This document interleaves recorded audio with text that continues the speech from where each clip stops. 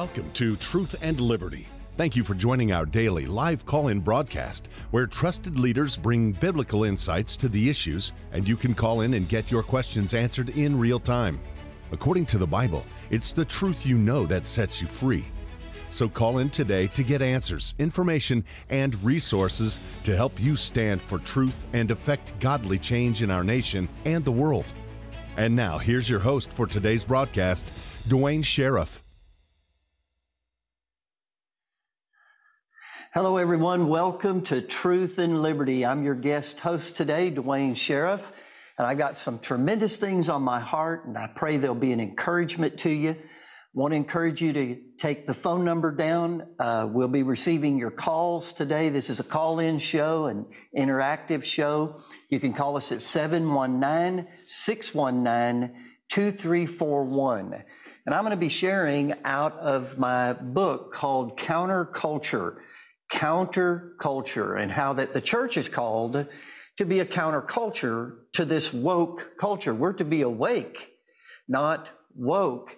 And I deal with the culture of hate and death and darkness, and how that the church has to be a culture of God's kind of love, of life, and of light. And I'll be giving away some signed copies of Counterculture to different categories of callers. And so you need to stay tuned in, and we'll let you know how to get Counterculture. Let me give you some announcements of some upcoming events. And these are all very, very, very powerful events. We have our Men's Advance 2024, March the 7th through the 9th. That's March the 7th through the 9th. And it's right here on Charis Bible College campus at 800 Gospel Truth Way, Woodland Park, California. I just got back from California with a conference with Brother Andrew, and so it's not California, it's Colorado. Let me try that again. It's 800 Gospel Truth Way, Woodland Park, Colorado, 80863. And again, you can register at awmi.net/events. Our speakers will be Andrew Womack, Todd White, Jeremy Pearsons, and Billy Eberhardt. And this is going to be a powerful time for men and just gathering together. And man, it's pretty powerful when men come and worship God together and then receive from His Word. So that's March the 7th through the 9th. Our second announcement is David, the King of Jerusalem musical 2024. And I've attended this musical, and it is powerful and such a blessing. And we're actually offering a live feed during this musical. Let me give you the details on that. That's March the 29th and the 30th. That's a Friday night and a Saturday. And that's March 29th through the 30th. Again, it's right here at the Charis Bible College in Woodland Park, Colorado. The address is 800 Gospel Truth Way, Woodland Park, Colorado, 80863.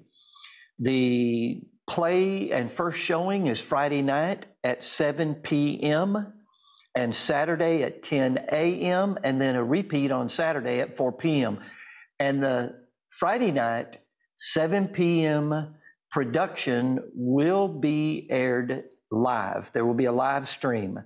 And again, you can go to awmi.net/events and register for that and kind of familiarize yourself with the stream so that you can see this live. And I promise you, whether you can make it or not, you need to see it. It'll be a blessing.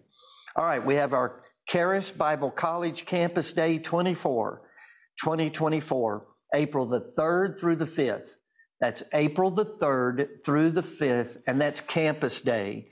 And it is a powerful time for you and your family and just being introduced to Charis Bible College and many of the instructors.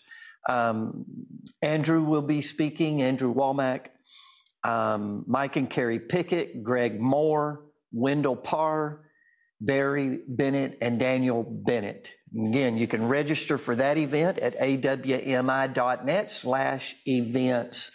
And I just want to also encourage you to be a part of our website, Truth and Liberty, truthandliberty.net. And we have so many resources available for you to encourage you, to equip you, to inspire you, and hopefully to bring about transformation in your life and better equipping you to help others.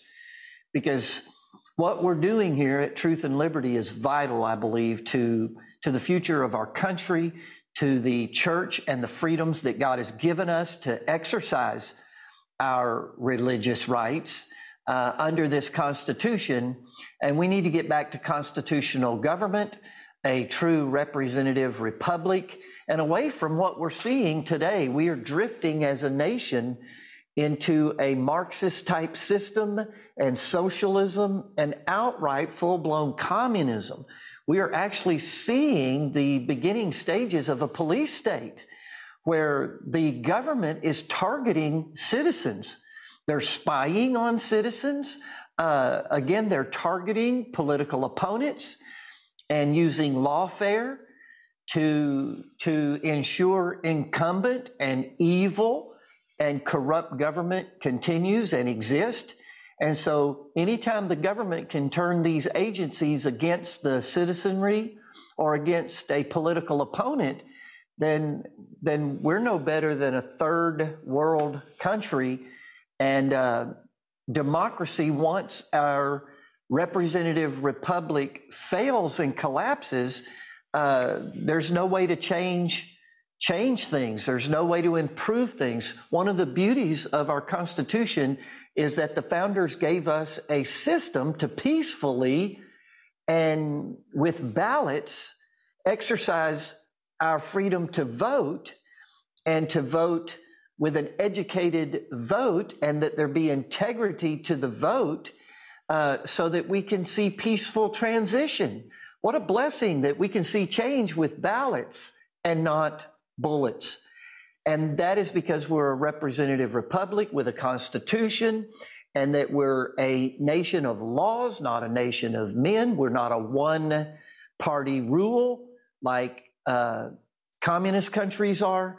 And we do not wish to see people empowered that are corrupt and then now use the government to persecute and prosecute, and if we don't repent soon, execute political opponents, where evil is empowered and despotism begins to rule the day.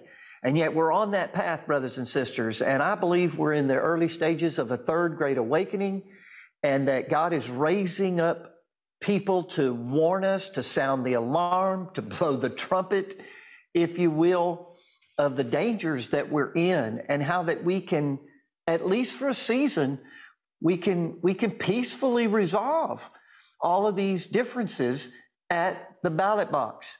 And that's why election integrity is so important. That's why you should not vote for anybody that isn't doing everything within their power to protect the integrity of our election system. Don't let anybody deceive you and talk about how, voter ID is oppressive and a form of racism, and on it goes with the false accusations and the deceptive devices that are used to weaken the integrity of our election system. And we have to do something about that. We have to have our voices heard. We have to be proactive in the local laws and integrity of the voting system. And again, voter ID, that's amazing. You just bring up voter ID. We're in the early stages of the election cycle, and the season of crazy is about to break loose. And man, it's amazing what's ahead of us, and the things I believe the Lord has even shown me in a simple way to be proactive, to be a voice of righteousness, a voice of sanity. But as soon as you even talk about voter ID and eliminating fraud, even talking about people that are dead not voting, there's pushback. Don't ever vote for anybody that wants dead people to vote and that wants to count dead people's votes. And so we've really got to get a hold of some things and be proactive to bring integrity back to the system and eliminate all this voter fraud, all this voting and election interference. People are still asking me, do I believe that the 2020 election was fraudulent? Well, you mean you don't believe it was fraudulent? You mean you don't believe there was election interference? How can you not believe it happened when it's happening right in front of us right now? This assault on Donald Trump, whether you like him or hate him, that's not the issue.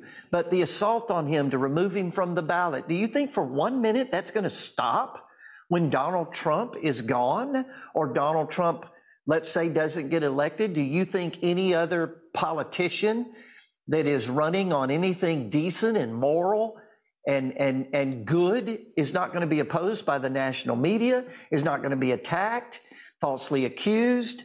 And the government and these agencies, the FBI, the CIA, the court systems, will be used if we don't stand up and say no. Whatever we allow is going to continue.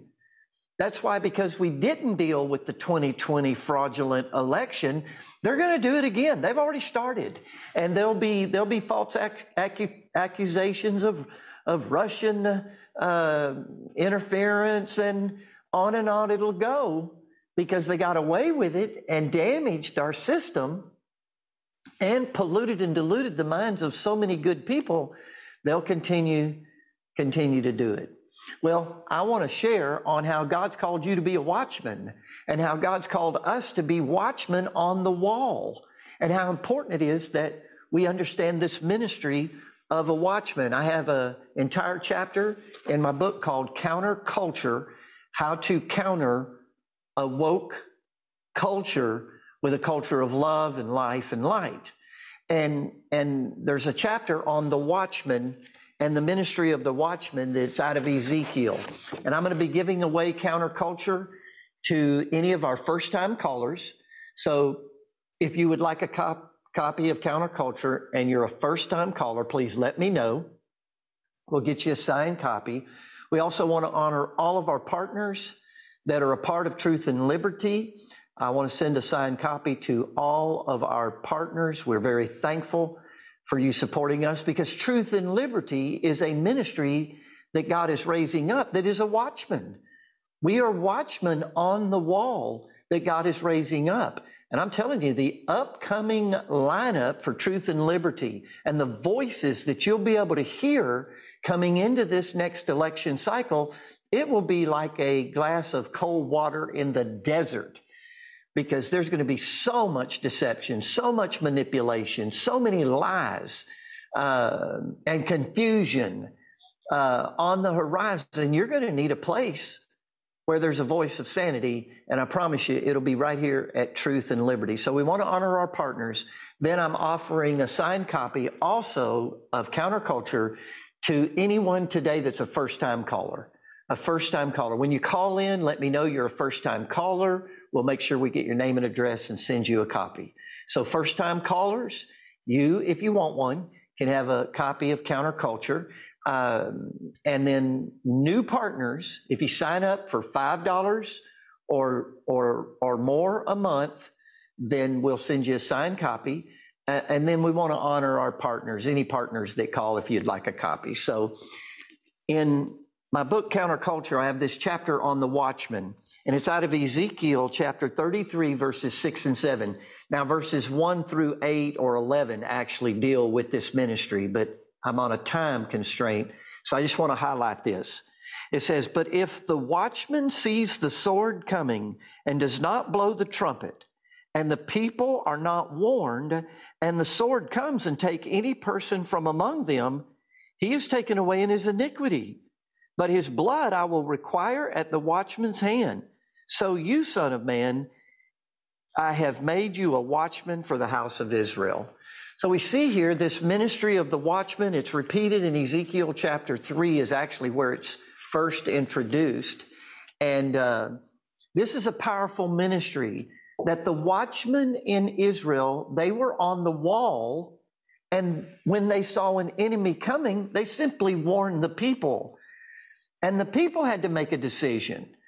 If the people didn't take heed to the warning and died, then the watchman wasn't responsible. But if the watchman just was silent and didn't warn the people of impending danger, and they died, then that blood was on their hands. And God took this serious, and he cares about people. And while we can't make people believe the truth, we can't make people see the truth, we don't have a right to reject the truth for anybody. As watchmen, and I'm telling you, in this third great awakening, God is raising up churches. He's raising up voices that are like trumpets that are warning of impending danger. And as long as we warn people, they have the choice to accept the warning or reject it. Then the consequences are on their head. But if we ignore all the things that are on the horizon, that are destroying families, that are destroying our children, that are destroying our culture, that are meant to destroy our churches. My heart just goes out to pastors and to many churches and members of churches. They think that we can just stick our head in the sand and ignore all this evil, all this darkness that's raising its ugly head and roaring, and we'll be okay. It'll just pass. All of this craziness will just pass and we'll be okay. We won't be okay. Our people won't be okay. You know, I don't understand the mindset of most churches today or even church leaders. These issues in our culture are affecting our congregants. They're affecting God's people. They're harming God's people. All this trans surgery stuff on our minors. This is evil. This is so wrong, and it's damaging a generation. All of this perversion that God has called us out of. We live in a different time. We live in an information revolution, brothers and sisters, and our young people, and many of you, you're being absolutely overpowered with knowledge, and it's like we're in this tsunami of knowledge, the knowledge of good and evil, and we're so easily able to eat of the tree through all the digital media now, and all this tsunami of knowledge. We're eating of the tree of the knowledge of good and evil, and it's producing all this death. And while there's this tsunami of knowledge, there is a drought of wisdom. And God is raising up men and women to speak into the culture, to speak the truth in love, not to be rude or mean or belligerent or unkind. The watchman that God is raising up is none of those things. Every watchman I know truly loves people, and they're warning people of all this sexual perversion, the damage it creates. They're warning people of this psychological abuse that's going on in our children and in our schools. And there's so many things we need to be doing and can be doing. And in my book, I do a whole chapter on what do we do now? What do we do now as a counterculture? What are some things you can do? Because I know sometimes I feel overwhelmed with all the corruption, all the evil, and what can we do? Again, it's like trying to take a bite out of an elephant, and all I know is you got to do it and take it one bite at a time. And so we are watchmen. Let me give you a few areas. I think I've got 5 here that we're watchmen over, and this ministry of a watchman. And this ministry of a watchman, I don't know if I'll get to it. My time's failing fast. But the New Testament talks about watchmen and watching over, even how leaders in Hebrews 13:17, that you need to make sure you have a relationship with your spiritual leaders and obey them for their work's sake, because they're watching out for your souls. My goodness, I wish we could turn there. But again, I've got some quotes I need to get to here, but we need to understand that we're going to give an account as spiritual leaders for the souls God has committed to us to oversee, not to manipulate, not to control, not to intimidate, not to condemn, but to warn them of impending dangers, of wickedness that's in our world.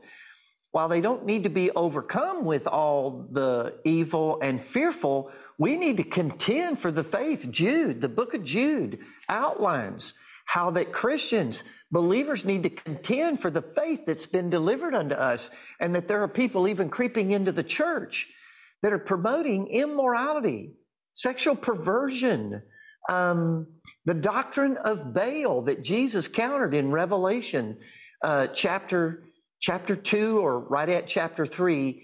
There were 7 churches he spoke to, and one of them, man, they had the doctrine of Baal that they were teaching in the church, which Baal is the weird prophet in the Old Testament in the book of Numbers, chapter 22, that Balak tried to hire to curse the children of Israel. And this guy's a real character. I actually write about him in my next book, but while he couldn't curse the children of Israel, he taught Balak how to destroy Israel by teaching them to eat meat offered to idols, demon idols, and to commit sexual perversion. And that doctrine is in most of our churches. And so we need watchmen. So number one, everybody is a watchman over your own heart. You have to be a watchman over your heart, brothers and sisters. You've got to guard your heart. You've got to have a relationship with Jesus. Nobody can guard your heart for you. You have to guard your heart. Now, if you will be real with Jesus, he will be the gardener of your heart. He's the gardener of the new creation. Adam was the gardener of old creation, first creation, and he failed in protecting that garden. Jesus is the gardener of the new creation, and he is not failing to protect us when we give him our heart. When we yield our hearts to him, he gardens our heart. He will help keep the weeds out and plant the good seeds to bring about a beautiful harvest in your life. But you have to guard your heart. And Proverbs 4:23, guard your heart with all diligence, for out of it, out of your heart, out of the ground of your heart, will come all the issues of your life. And seeds actually activate the ground of our hearts. And we're being inundated with wicked seeds, philosophies, vain deceits, the rudiments of this world, the traditions of men, and they're spoiling Christians by the thousands. And so we need to guard our hearts and be watchmen. Number two, we're guards over our homes. We're guards over our family. You are a watchman over your children, brothers and sisters. And you need to get involved in this next election in the school board and the election of school board members. And you need to vote for school board members that fear God, that are men and women of integrity, that hate covetousness, that don't have an agenda to hurt or harm our children, but will protect them. But ultimately, you and I are responsible for our children. We have to be watchmen over our homes. Number three, leaders are watchmen. Elders are watchmen in the churches. We have to watch over the flock. We have to be diligent to feed them and to warn them of impending danger, and then equip them to overcome. That is the ministry of a watchman. A pastor is a watchman. You're not running for a popularity contest. You are a watchman over your churches. And if you're a pastor watching, I beseech you by the mercies of God that you be not a wall, but that you be a watchman on the wall. God is calling pastors to step up, to step out, to speak up, to speak out, and to stand up and be loyal to Jesus. Be loyal unto moral absolutes. Be loyal to Jesus even unto death. The way we overcome the devil, Revelation 12:10, is by the blood of the Lamb, the word of our testimony, and loving not our lives unto death. Too many pastors love themselves more than their congregation. Too many of us in ministry. I'm in a parachurch ministry now as Duane Sheriff Ministries. I'm not pastoring, but I still have a responsibility to the body of Christ to be a watchman, to speak the truth in love. And part of that truth is warning people of things that will harm them, that will destroy them. and a culture and a nation and our freedoms and our liberties.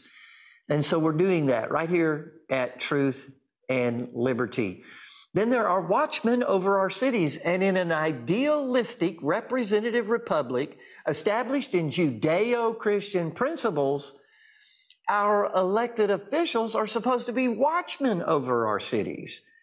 They're supposed to have balanced budgets. They're supposed to have a healthy police department that's not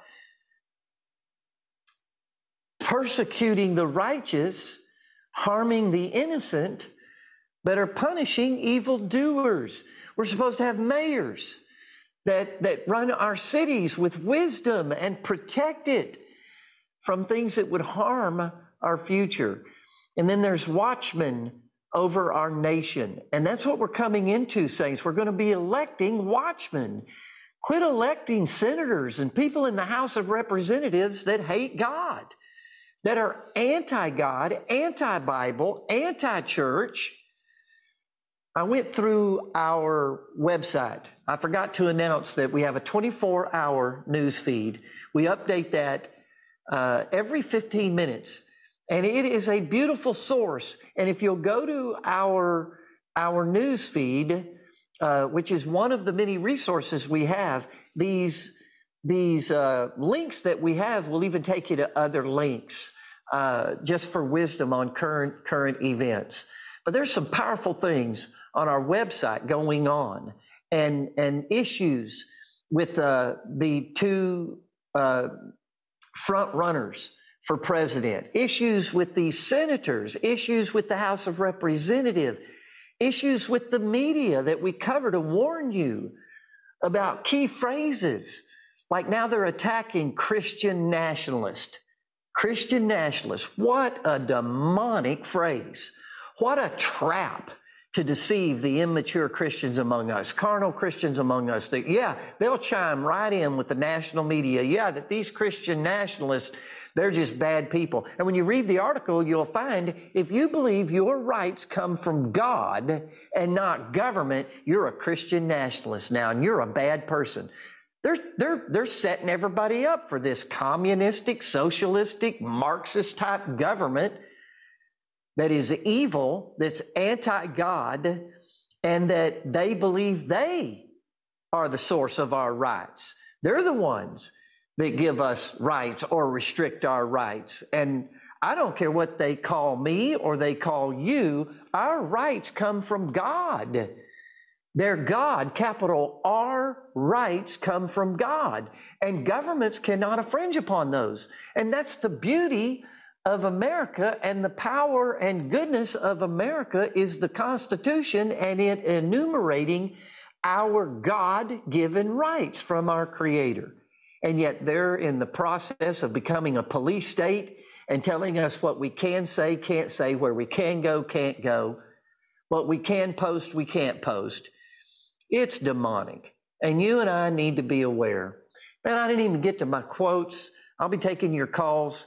719-619-2341.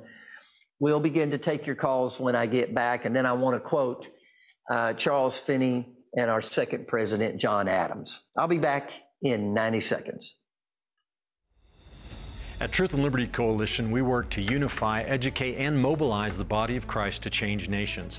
That's why I want to encourage you to go to our website at truthandliberty.net and subscribe so that you can begin receiving regular updates about our show, news items, action alerts, blog posts, and much, much more. All you have to do is go to the website, click subscribe, share your email address, and you'll begin to be equipped to stand for truth in the public square. You were created with a purpose,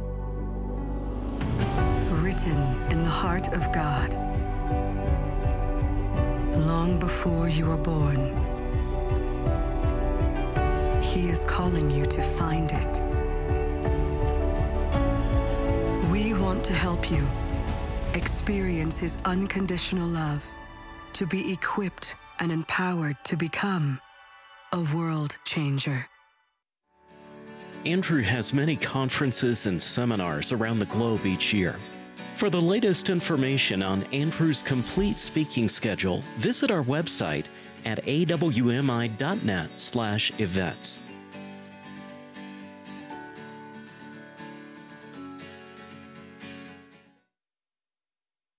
Hey everybody, welcome back to Truth and Liberty. I'm your host today, Duane Sheriff, and I'm sharing on the ministry of the Watchman and how that I believe a part of this third great awakening is God is going to raise up watchmen among us to sound the alarm, not to condemn anybody, not to be mean-spirited or even judgmental, but to warn people that this is the path we're on.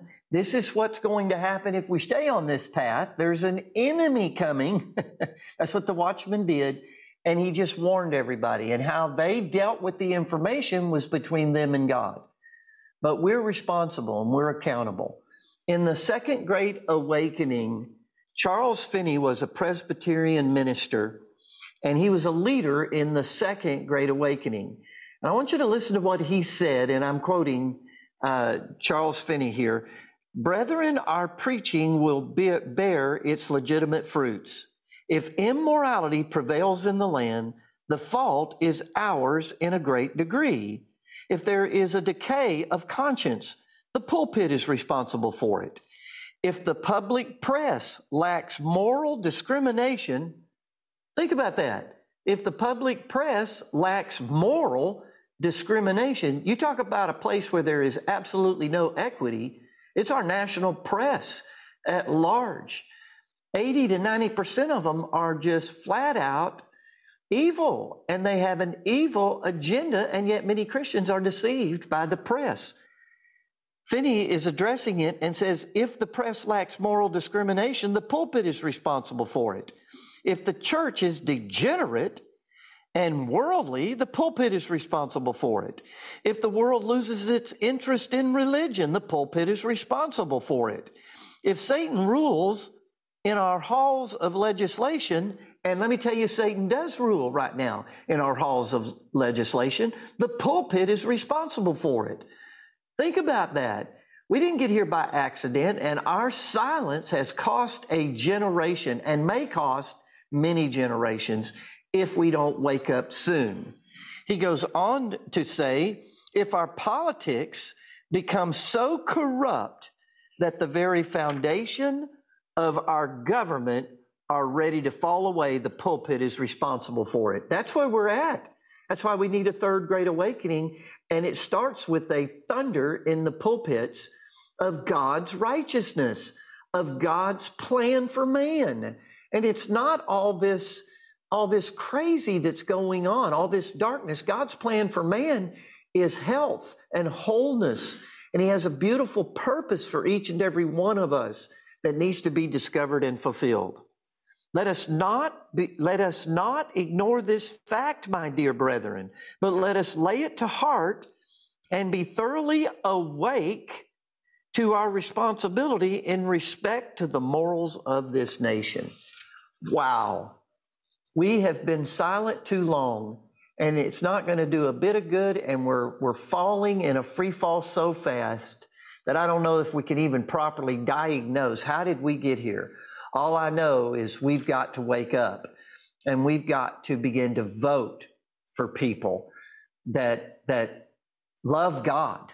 And we're so far fallen that there are no candidates that are fully qualified like the early presidents were, like George Washington was, and such a man of character and integrity and a moral compass. The second president, founder and president, John Adams. Listen to what John Adams said about our country. He says that John Adams, again, he was one of the founders and our second president, our Constitution was made only for a moral and religious people. It is wholly inadequate to the government of any other. And that's where we find ourselves today, brothers and sisters, is that we have people that are ignoring the Constitution. We have a president right now that it doesn't matter what the Supreme Court says. It doesn't matter what the legislation branch, the House and the Senate says. If he wants to forgive national college debt, he's just going to forgive it. He's just going to wipe it out, which is wrong. There's no such thing as forgiving it. Somebody has to pay for that. You can't just wipe that out. And even Nancy Pelosi, I never thought I would ever be quoting Nancy Pelosi, but Nancy Pelosi is recorded as saying that the president cannot do what he just did in forgiving college debt, buying votes. I mean, the day that our leaders can buy from the Treasury people's votes, the democracy is over, the representative republic is over. And yet the Supreme Court said he can't do it. Nancy Pelosi said he can't do it. The House and Senate are responsible for the purse and the government spending and forgiving of debt, yet he did it. He's responsible for the border, and he could stop it immediately. He has powers in a crisis to shut the border down. He won't, he hasn't, and who knows what he's going to say and do now to be reelected. But we got to wake up. We got to realize we're in the midst of an invasion of our country.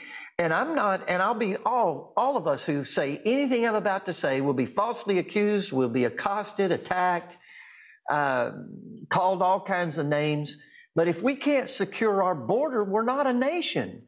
We're not a country. We will collapse. And it's all political. It's all political. And so I could go on and on and on.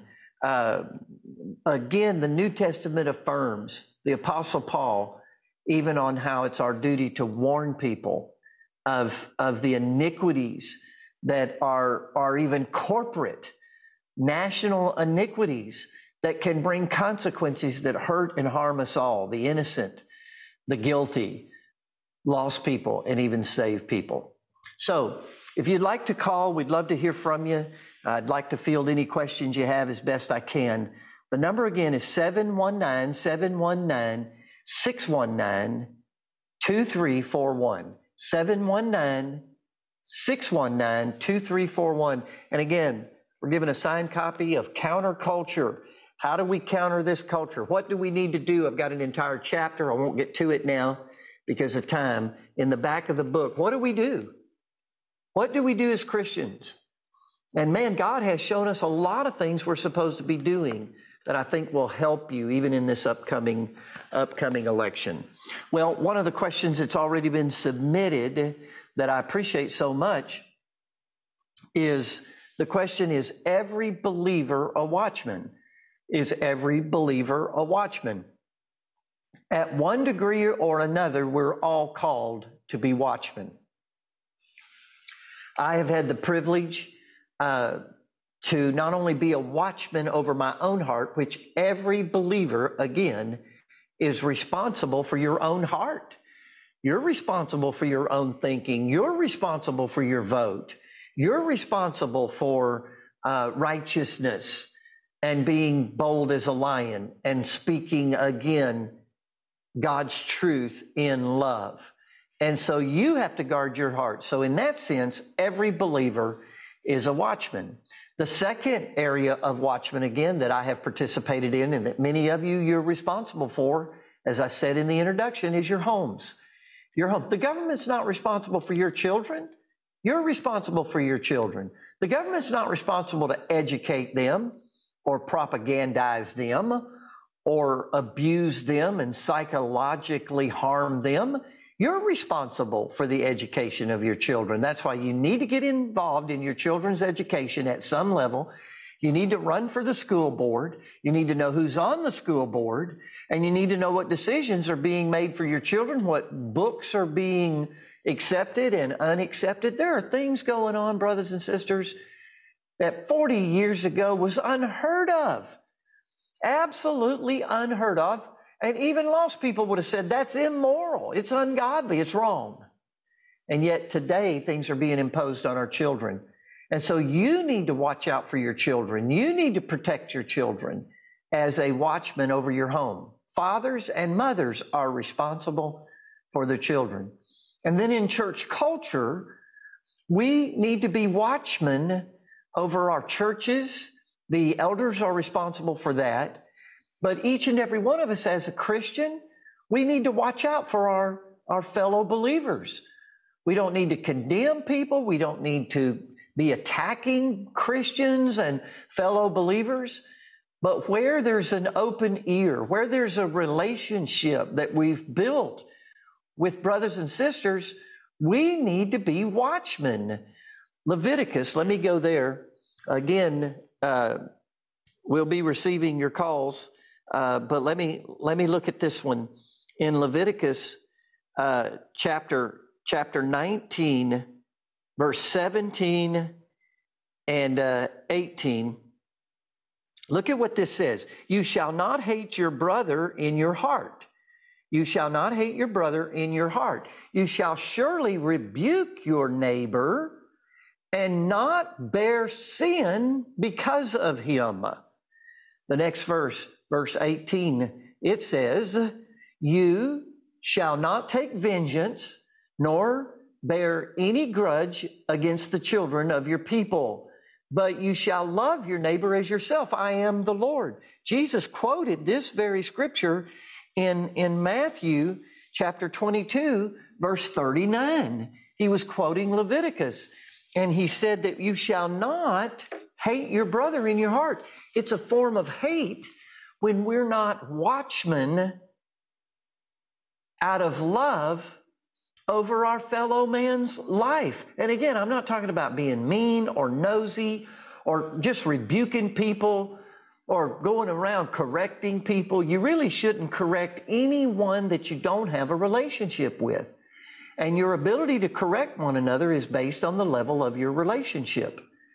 And so you need to build relationships within the body of Christ. And if you see a brother going down a path that'll destroy him, wouldn't you, out of love, say, hey, I'm not bringing this up to offend.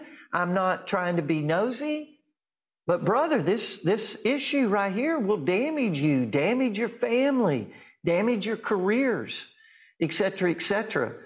If we know the bridge is out and our brother is on the road to that bridge, it's hate not to warn him. Think about that for a minute. If I really hated somebody and they were on a path to self-destruction, wouldn't I just be silent? Wouldn't I just leave them alone? Because I hate them in my heart. I want them to go off the bridge. I want them to die. That's hate. Love corrects a brother in that kind of situation and warns them in that kind of situation. The New Living Translation of verse 17 says about the watchman in Leviticus 19, listen at this. Confront people directly so you will not be held guilty for their sin. Wow, confront people directly so you won't be guilty. If I know you're on a path of destruction and I don't at least warn you, I don't love you more than myself. Because if I love myself, I'm not going to say anything. I'm going to protect myself. I don't want you to hate me or defriend me on Facebook. And so I won't tell you the truth. But no, if I love you more than me and I love you with God's kind of love, then I'll tell you the truth. That's the ministry again of the watchman. Man, there's just so many things. Our spiritual leaders again. Let me go to Hebrews chapter 13. Again, the number to call, 719-619-2341 is our number that you can call. Our spiritual leaders. Let me go ahead and quote here, Hebrews chapter 13, verse 17. Obey your spiritual leaders and recognize their authority, for they keep watch over your soul without resting, since they will have to give an account to God for their work. What work? The work of a watchman, the work of overseeing people's souls. So it will benefit you when you make their work a pleasure and not a heavy burden. Again, I pastored for almost 4 decades, and boy, people can make your work a heavy workload by not submitting, by not seeing your love for them, and you're wanting to help them. All right, another question that we have is, what does it mean to have a hammer in one hand and a sword in the other? That's a great question. I believe that comes out of Nehemiah in the building of the wall, in the restoring the house of God, the city of God, the people of God's city. And when Nehemiah was building that wall, which we have to rebuild now, our country, we have to rebuild the wall that has been torn down by evildoers. And so Nehemiah said they would have a hammer or, a working tool working on the wall and a sword in one hand, because there was such opposition to them rebuilding the wall that they had to not only build, they had to fight to restore the building of the Lord. And some things have changed under the new covenant, but one thing that hasn't changed is that we're fighting a good fight, that we have to learn to stand against all these principalities and powers. None of the things I say and everybody I know are personal. We're not personally attacking anyone. In the new covenant, Paul did call people's names out, and I think there's a place and a time that would be appropriate. I'm uncomfortable with that, and I would have to make sure I'm quoting somebody right, that my heart is right. But none of the things I'm bringing out are personal. They are out of love for people and a sincere concern. I'm watching out and watching over their soul. And if I warn people, and if I lovingly say, this is wrong, this is the path God wants you to take, get off of this path, I warned them. If they stay on the path and they fall off the bridge and die, they're accountable before God. I'm not accountable. And I'm not even sure how that works out in New Testament grace, but Paul talked about in the book of Acts how that he had a clear conscience and that he did not withdraw any of the counsel of God, and that people's blood was not on his hand. Man, that's Acts chapter 20. So in the new covenant, let me finish answering the question. I'm sorry. In the new covenant, we have to be building in love the kingdom and building people's lives, building their relationship with the Lord. And so we have all these tools for building. And then we too have to have a sword, which is a part of the armor of God in Ephesians chapter 6. And it's how we fight against all these principalities and powers and wickedness in high places. We are experiencing wickedness, not just sin. There's always been sin in the world. There's sin in my generation, but we're going to another level of iniquities, of wickedness. And the sword of the Spirit is how we defeat these demonic powers. We have to speak the word of God in love. That's why I share the word of God. And man, I've got this tool in one hand to build your life, to build your homes, to build a place of safety in the kingdom of God. And then, boy, in this hand, I've got the sword of the Spirit out of Ephesians chapter 6. And I counter what Satan says and what he's doing and how he's stealing and killing and destroying with the word of God. That's why I'm sharing God's word here now as a weapon. Look at Acts chapter 20, because Paul affirms this concept. A lot of people, they think that, we're not watchmen under the new covenant, but look at Acts chapter 20, verse 25.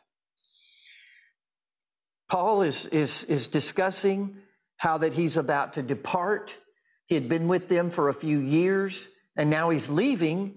And look at what he says in verse 25. And indeed, now I know that you all, among whom I have gone preaching the kingdom of God, will see my face no more. Therefore, I testify to you this day that I'm innocent of the blood of all men. Think of that terminology.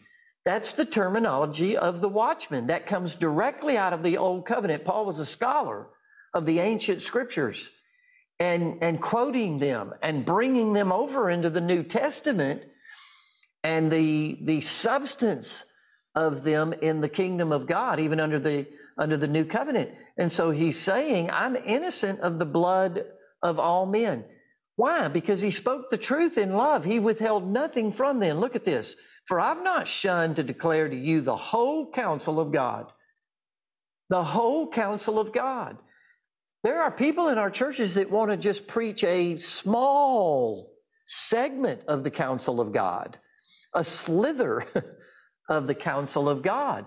And God is raising up people, brothers and sisters, and you need to seek and search them out that are speaking the truth in love, that will share the whole counsel of God with you, that won't just tell you what you want to hear and scratch your itching ear, but will preach and teach sound doctrine, which so many people are turning away from. Therefore, take heed to yourselves. Take heed to yourselves. You're a watchman to yourself. There's the ministry of the watchman. Take heed to yourselves and to all the flock. You're a watchman over the flock, among which the Holy Ghost has made you overseers. That's a watchman, to shepherd the church of God, which is purchased with his own blood. For I know this, that after my departure, savage wolves will come in among you, not sparing the flock. Also from among yourselves, men will rise up. So you'll have people from the outside come in, and there'll be savage wolves, and you'll have ravenous wolves from within. See, this is what a lot of Christians don't understand. We live in a different world.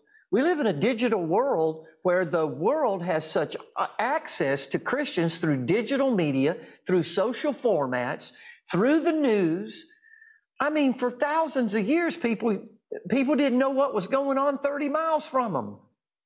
For thousands of years, people traveled by horseback, and they didn't travel a maximum 25 to 30 miles a day. That's why if you go into some of these smaller rural towns, they're about 25 miles apart. That's as far as you could travel on a horse. And many people never left their geographical place of birth. And there was no access to news in a different state, a different country in the world. People would grow up and live in the town they were born in and have very few information even available to them of the outside world, of 30 miles away. So it was easier to shepherd people. It was easier to minister and to watch out for their souls. Today, savage wolves are coming over the television screen. Savage wolves are promoting their deception through social media. And it's a different world in the wickedness that is pulling God's people even away. And if you even begin to address it, they're so saturated in it, many of them get offended in their immaturity. Also among you yourselves, men will rise up, speaking perverse things, to draw away disciples after themselves. Therefore, watch. There's the ministry of the watchman. Look at it again. They'll draw disciples away to themselves. Therefore, watch and remember that for three years I did not cease to warn. There's the watchman.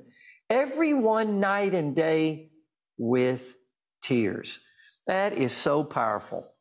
You and I need to understand this. And again, I deal with the book Counterculture on how we're all called at these different levels to be a watchman, and what do we need to be watching out for at the beginning of this third great awakening.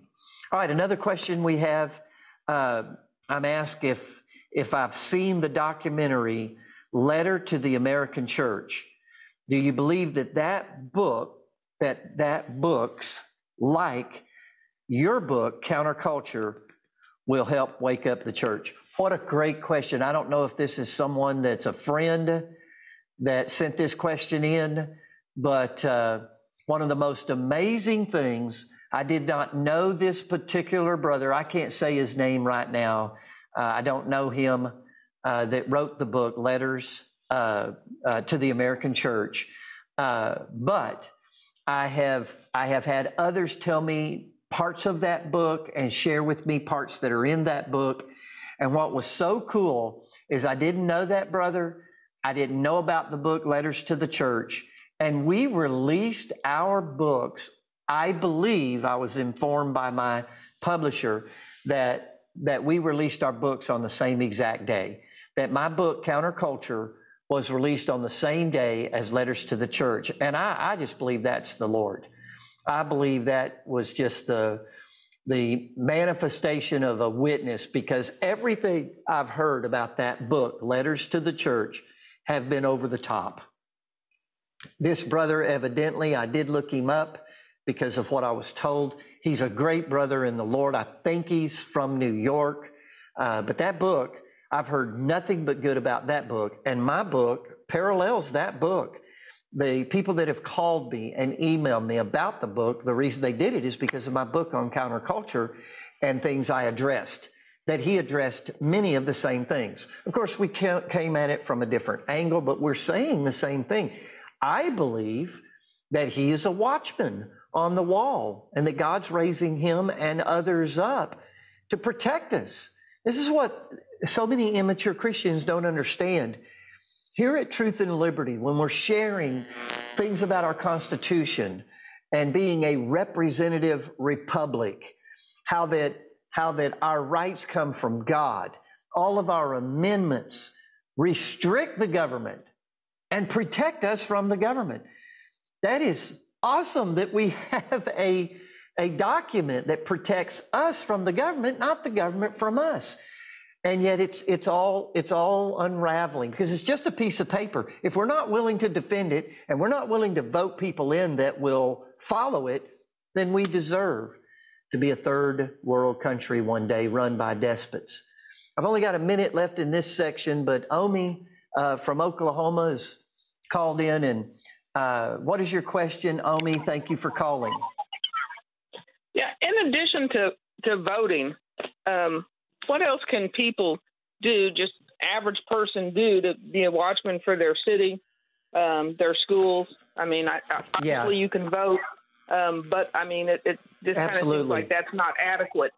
What else can people do? We not only, because of a fraud that's very real, that anytime there's a Democrat in office, there is no such thing as election fraud. When a Democrat gets elected, that election was pure as the wind-driven snow. But I don't know what's wrong with Christians' memory. Every time a Republican gets elected, they're accused of election fraud. Lawyers get involved.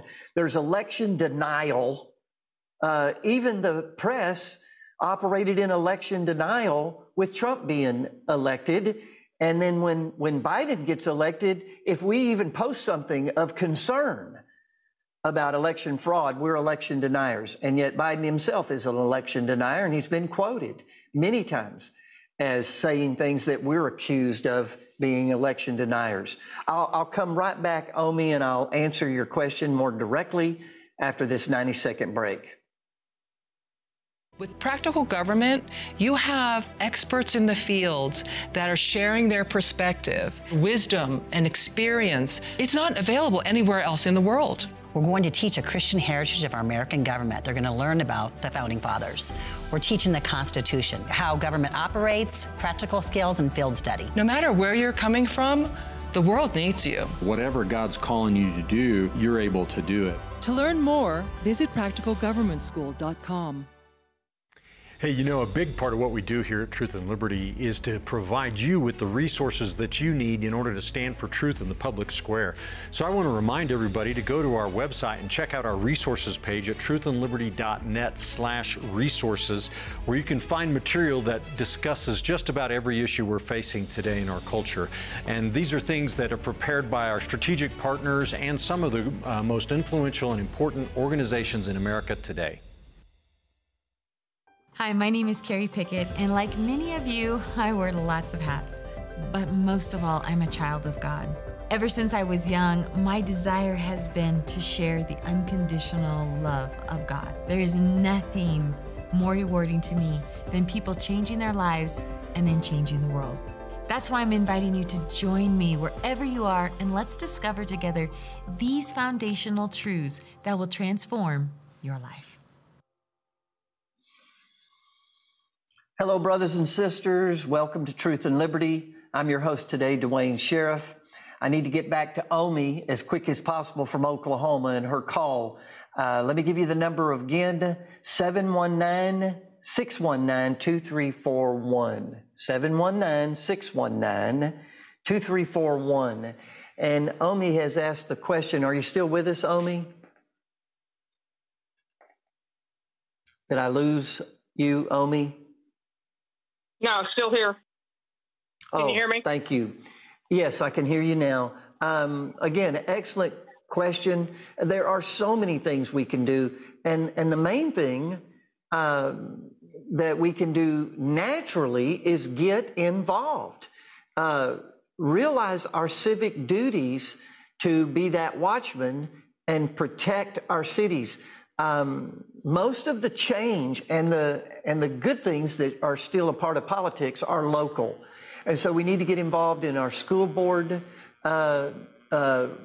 elections and who are we putting on that board. You got to find people that are involved in this. You know, I'm a minister of the gospel, and it is difficult for me to vet many of these even local politicians. And so I have people that I trust that have a ministry of this, and we use them in the church. We need to make sure that we register people to vote. Our churches used to be, in my little town, I live in a one red light town, and in my little town, we vote, and until last year, we voted in the church. The Methodist Church was where we cast our vote. And now it's at the Civic Center there in my small town. But I have people that are keeping up with these local politicians and who's running. We've got to vote for people that have integrity, that fear God, that hate covetousness. And so they have to be vetted. One of the things we can do is make sure we get 10 other people to vote. Because of election fraud, the only way we're going to win till we clean up election fraud, and that's what we need to be doing too. We need to check on our local city elections and how people vote. We need to make sure that voter ID is required. I mean, you have to have an ID to buy alcohol. You have to have an ID to drive. You have to have an ID to get on a plane. On and on I can go with you have to have an ID. And yet you can vote, one of the most precious freedoms we have, the God-given right to make change through the ballot and not require an ID and that you get one vote. So we need to make sure we have poll workers at all of our polling booths and places that require ID, mail-in ballots. We've got to stand against this. And for a season, we may have to participate in mail-in ballot. Here in Oklahoma, I've had to cast a mail-in ballot multiple times, but I had to get it authorized before it would be counted, that it's really me and really my wife that signed and had an affidavit. We can't have this massive mail-in voting with no accountability to who's voted more than once, and is their vote legitimate? Are they illegal? We got people, if you'll study the news, we got people that are pushing now for illegals to be able to vote. Well, if an illegal alien can vote, why can't China vote? It's just sad. And so I outlined all these things in Counterculture, and we'll send you, Omi, if you'd like. If you don't want one, it's okay. But if you'd like a copy of Counterculture, we'll send you a copy of Counterculture. And if you want one, be sure and give your name and address to our call screeners. But I outline all these things that we can be doing. And the first one is we need to repent. Christians, we need to repent. We've got to repent. And especially repent of a secular worldview versus a biblical worldview. Nothing's going to get fixed if Christians don't repent, if we don't change our minds, if we don't renew our minds. So anyway, I'd like to give you a follow-up opportunity because you held on for so long. Is there anything else I can say or help you with?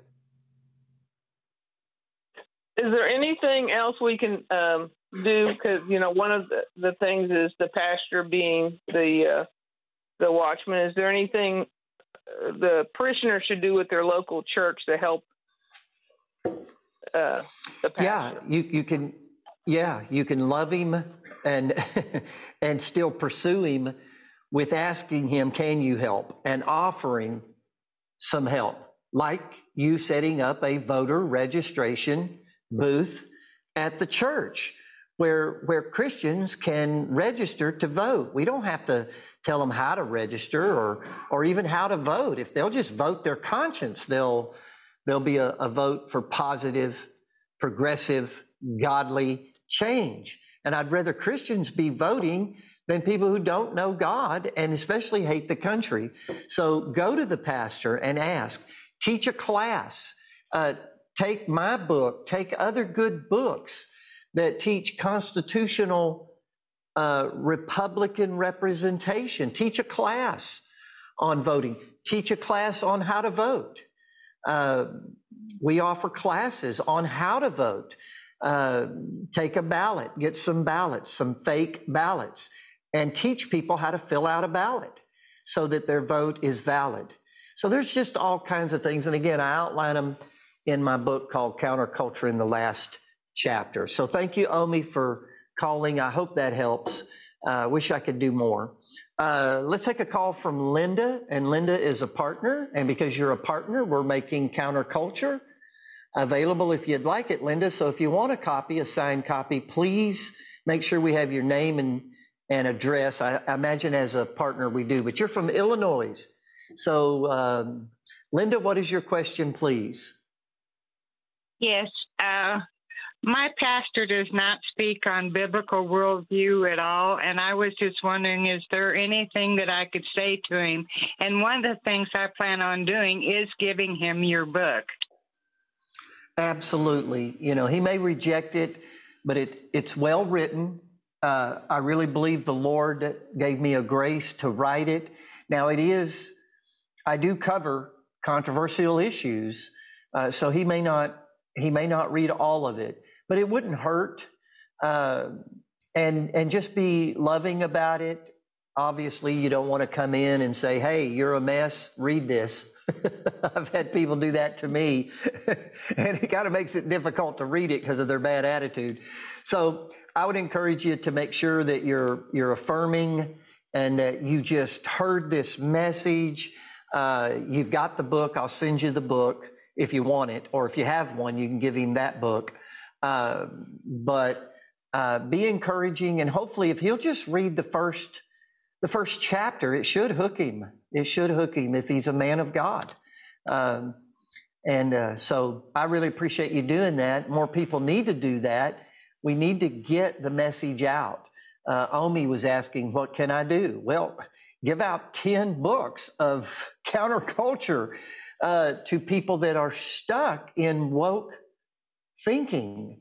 And many Christians are really stuck in this. I define in our book, again, Counterculture, I define what woke means. And when you go back to the original definition of woke, it was actually an awakening to social injustice.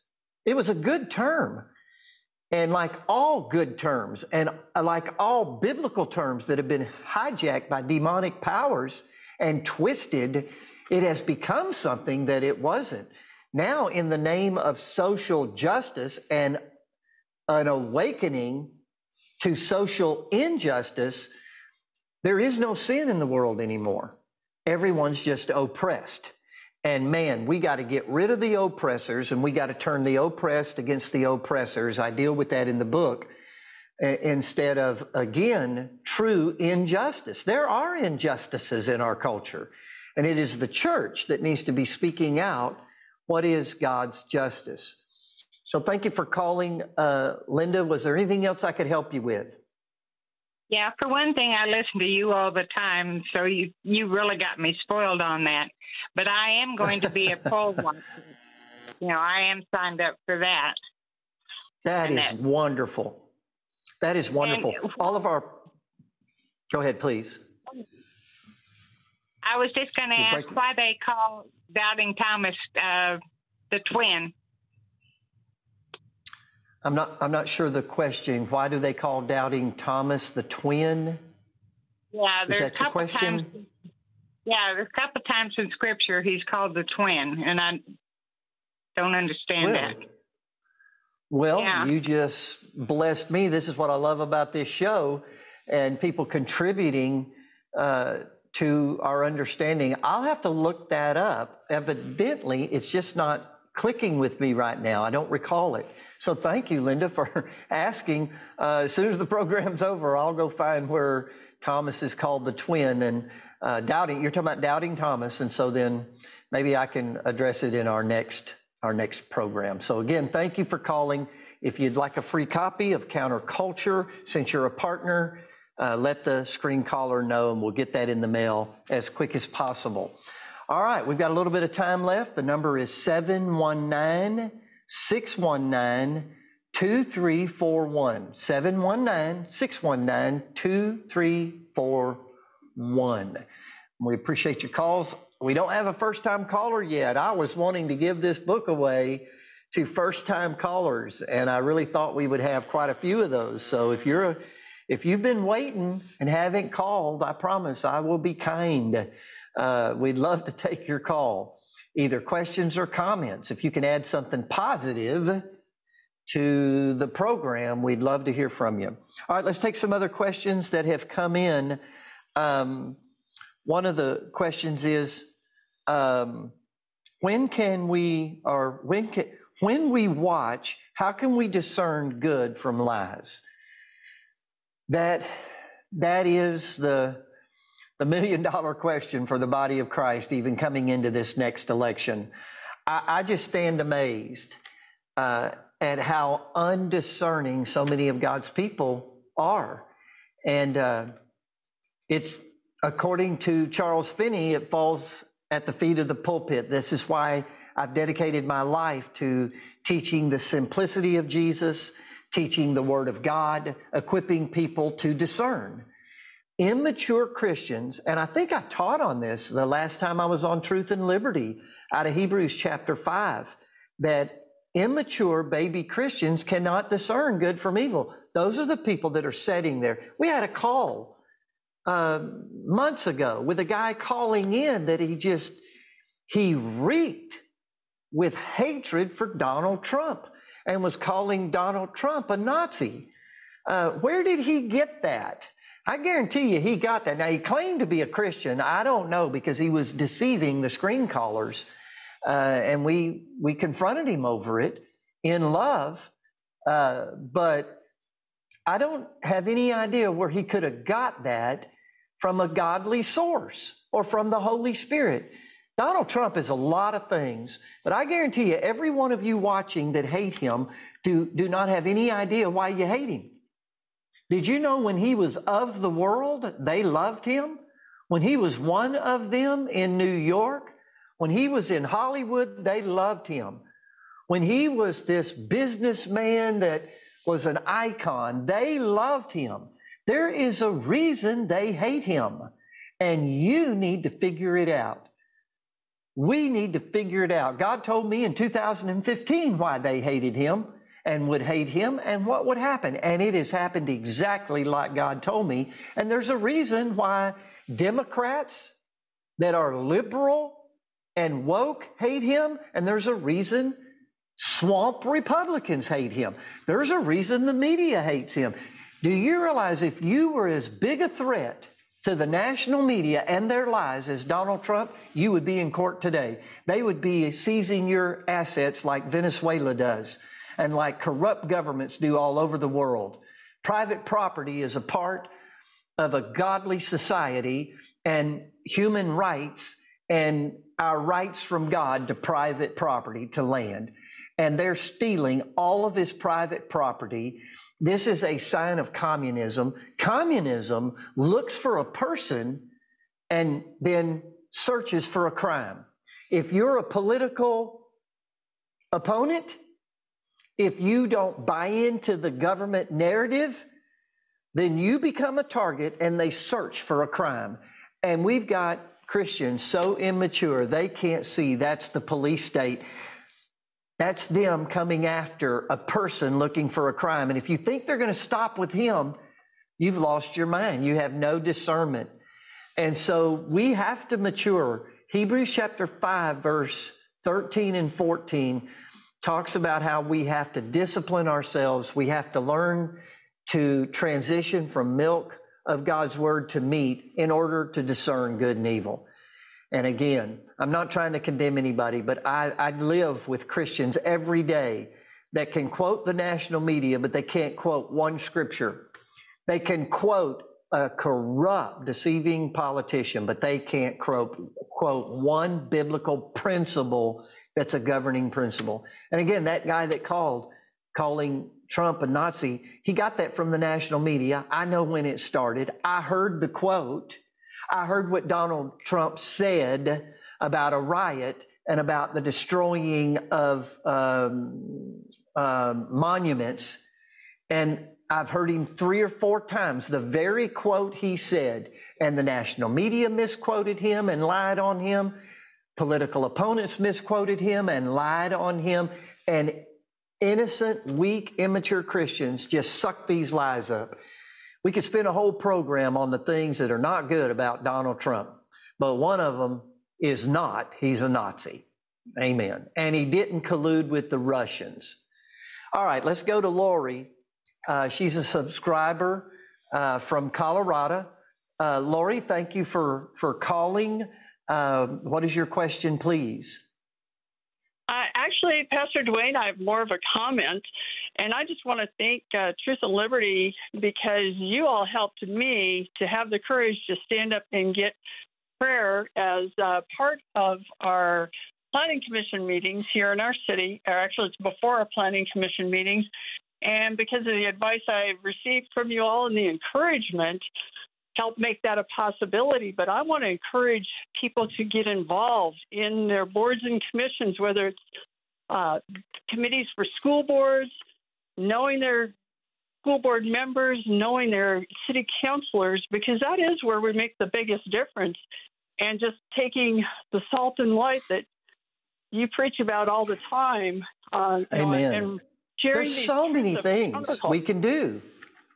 There's so many things like that, Lori, that we can do. And I know people are asking, and they're sincere, but again, I outlined so many things we can do and how to pray for elected officials, how to engage at every level. In my hometown of Durant, I live outside of Durant, Oklahoma now, but we literally were honored and asked by the city leaders, the city planners, for the church to engage in a 10-year planning session, multiple sessions on planning for the growth of Durant, planning for how to run our schools. We can get involved at so many different levels.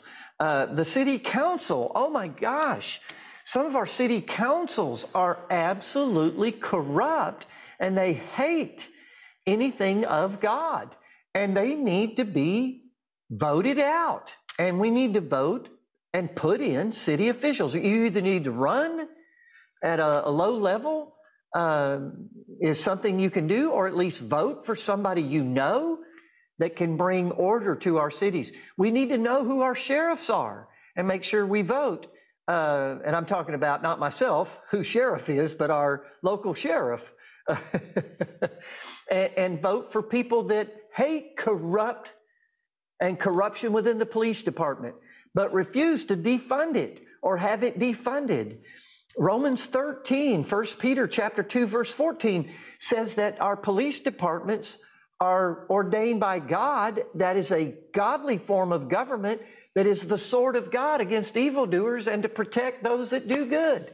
And yet we are putting people into office that are persecuting through law enforcement good people that march at a pro-life clinic are put in jail, and people burning our cities down are held as patriots. It is crazy what's going on, and we need to engage at any level. So, Lori, I'll give you another chance here. It was such a great comment. I don't know if you want a copy of Counterculture, but if you do, I'll send you a signed copy. Please talk to our call screener. Any other comments? Those were excellent.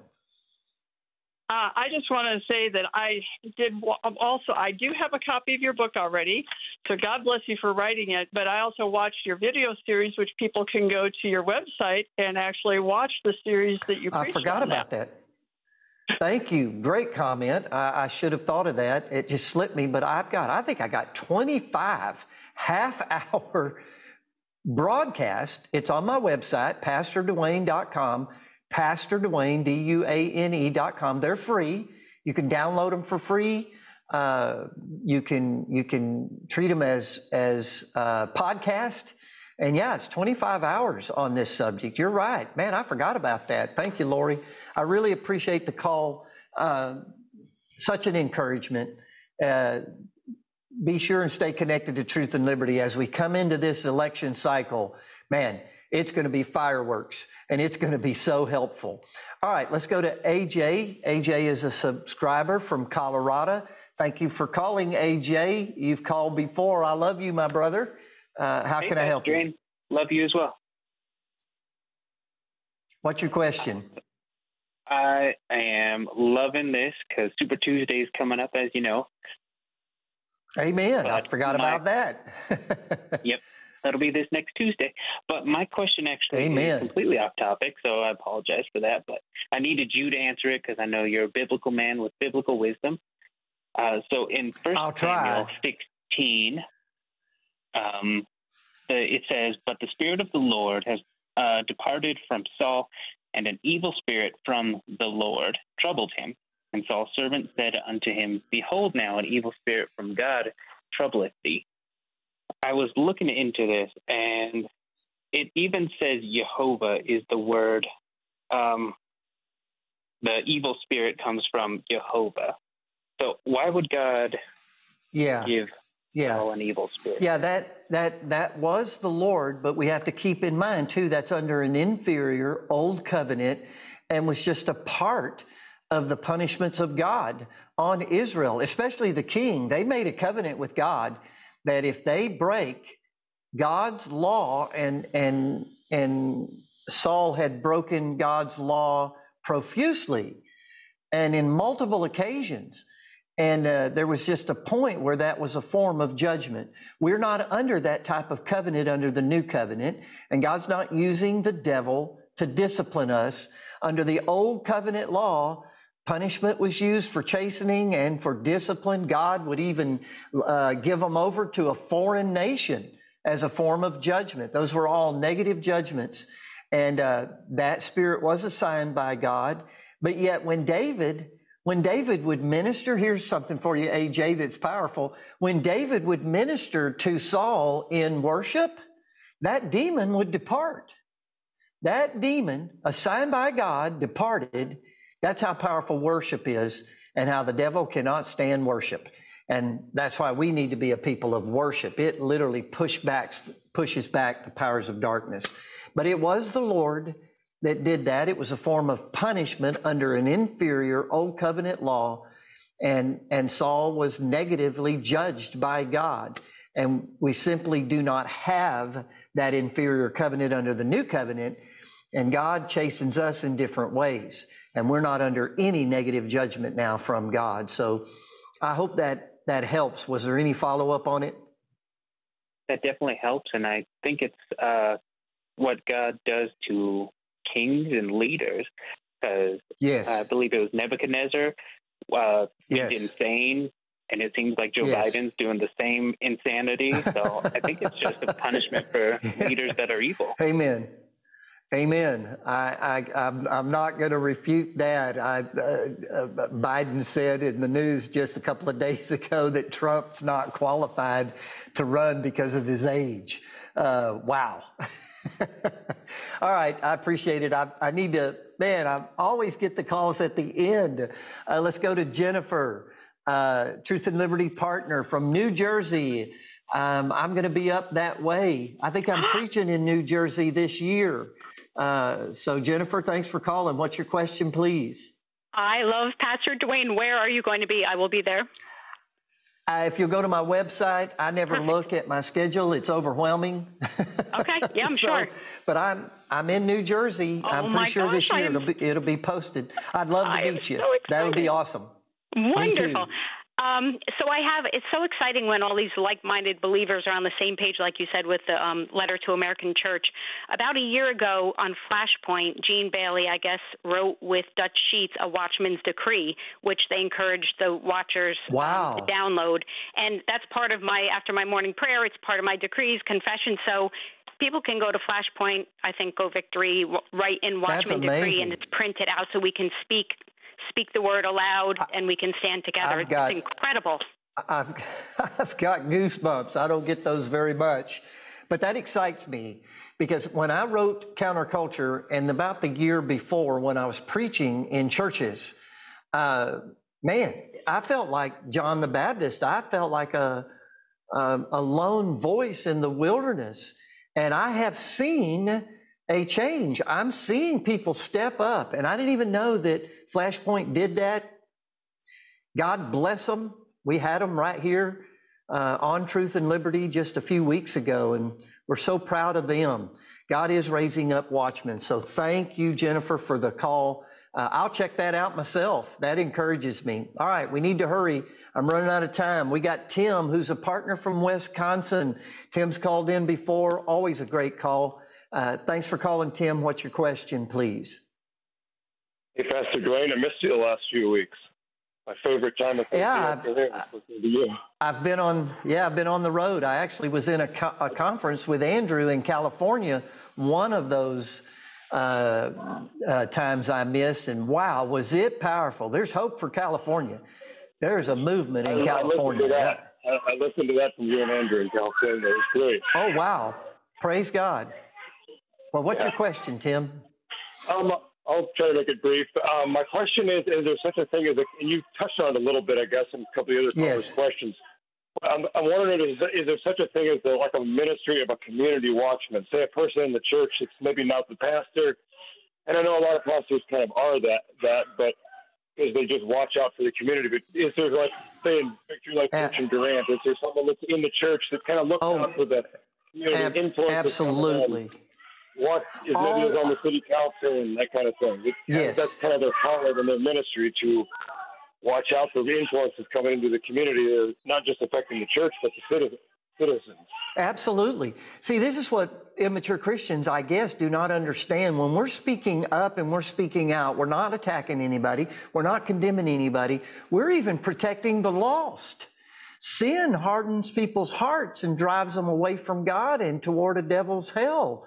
And so even in speaking out in our community, we're not even condemning lost people. We're trying to protect them from the hardening of sin of the heart and calling them home. So absolutely. And the way this works is the elders of the church are elders of the city. They're not just elders of the church, they're elders of the city. And the Bible talks about that. Even Jesus, when he wrote to the churches, to the church at Ephesus, he named the city. The church is a city set on a hill. And so absolutely there's a ministry. And I believe, Tim, I've heard you call enough that you, I think, would be one of those elders, that we need to learn to love our cities. We need to love people. And when we love people, we don't love just Christians. I love lost people, and I hate what Satan's doing to their kids. I have a Christian school that this next year we'll have 350 students in a small town. And I love those students, but I love the students that go to the public school, and I watch out for them too. I just make an alternative available if you can do it. Man, we're running out of time. Alfred, let me take your call quickly from Colorado. Can you ask me quickly, please? What's your question? So my question is, and thank you for letting me speak, how do we, the people, come together and get a petition to get the corrupt people out of government? Yeah, excellent question. I need you to call Richard Harris. He's one of the hosts, He's our lawyer. He's a brilliant man, godly man, minister of the gospel, and he would know how to do recalls. And we probably are going to have to get involved in that way as well. Well, it disappoints my heart, but I'm out of town. I'm going over now, and that is not good. Thanks for being a part of Truth and Liberty. Man, we love you. God bless you. Thank you for joining today's Truth and Liberty livecast. You can watch today's and past livecasts in our archives at truthandliberty.net. Our goal is to educate Christians and connect them with resources and organizations to help them impact their sphere of influence. You can help us accomplish this by making a donation at truthandliberty.net/donate. Join us next time for more Truth and Liberty.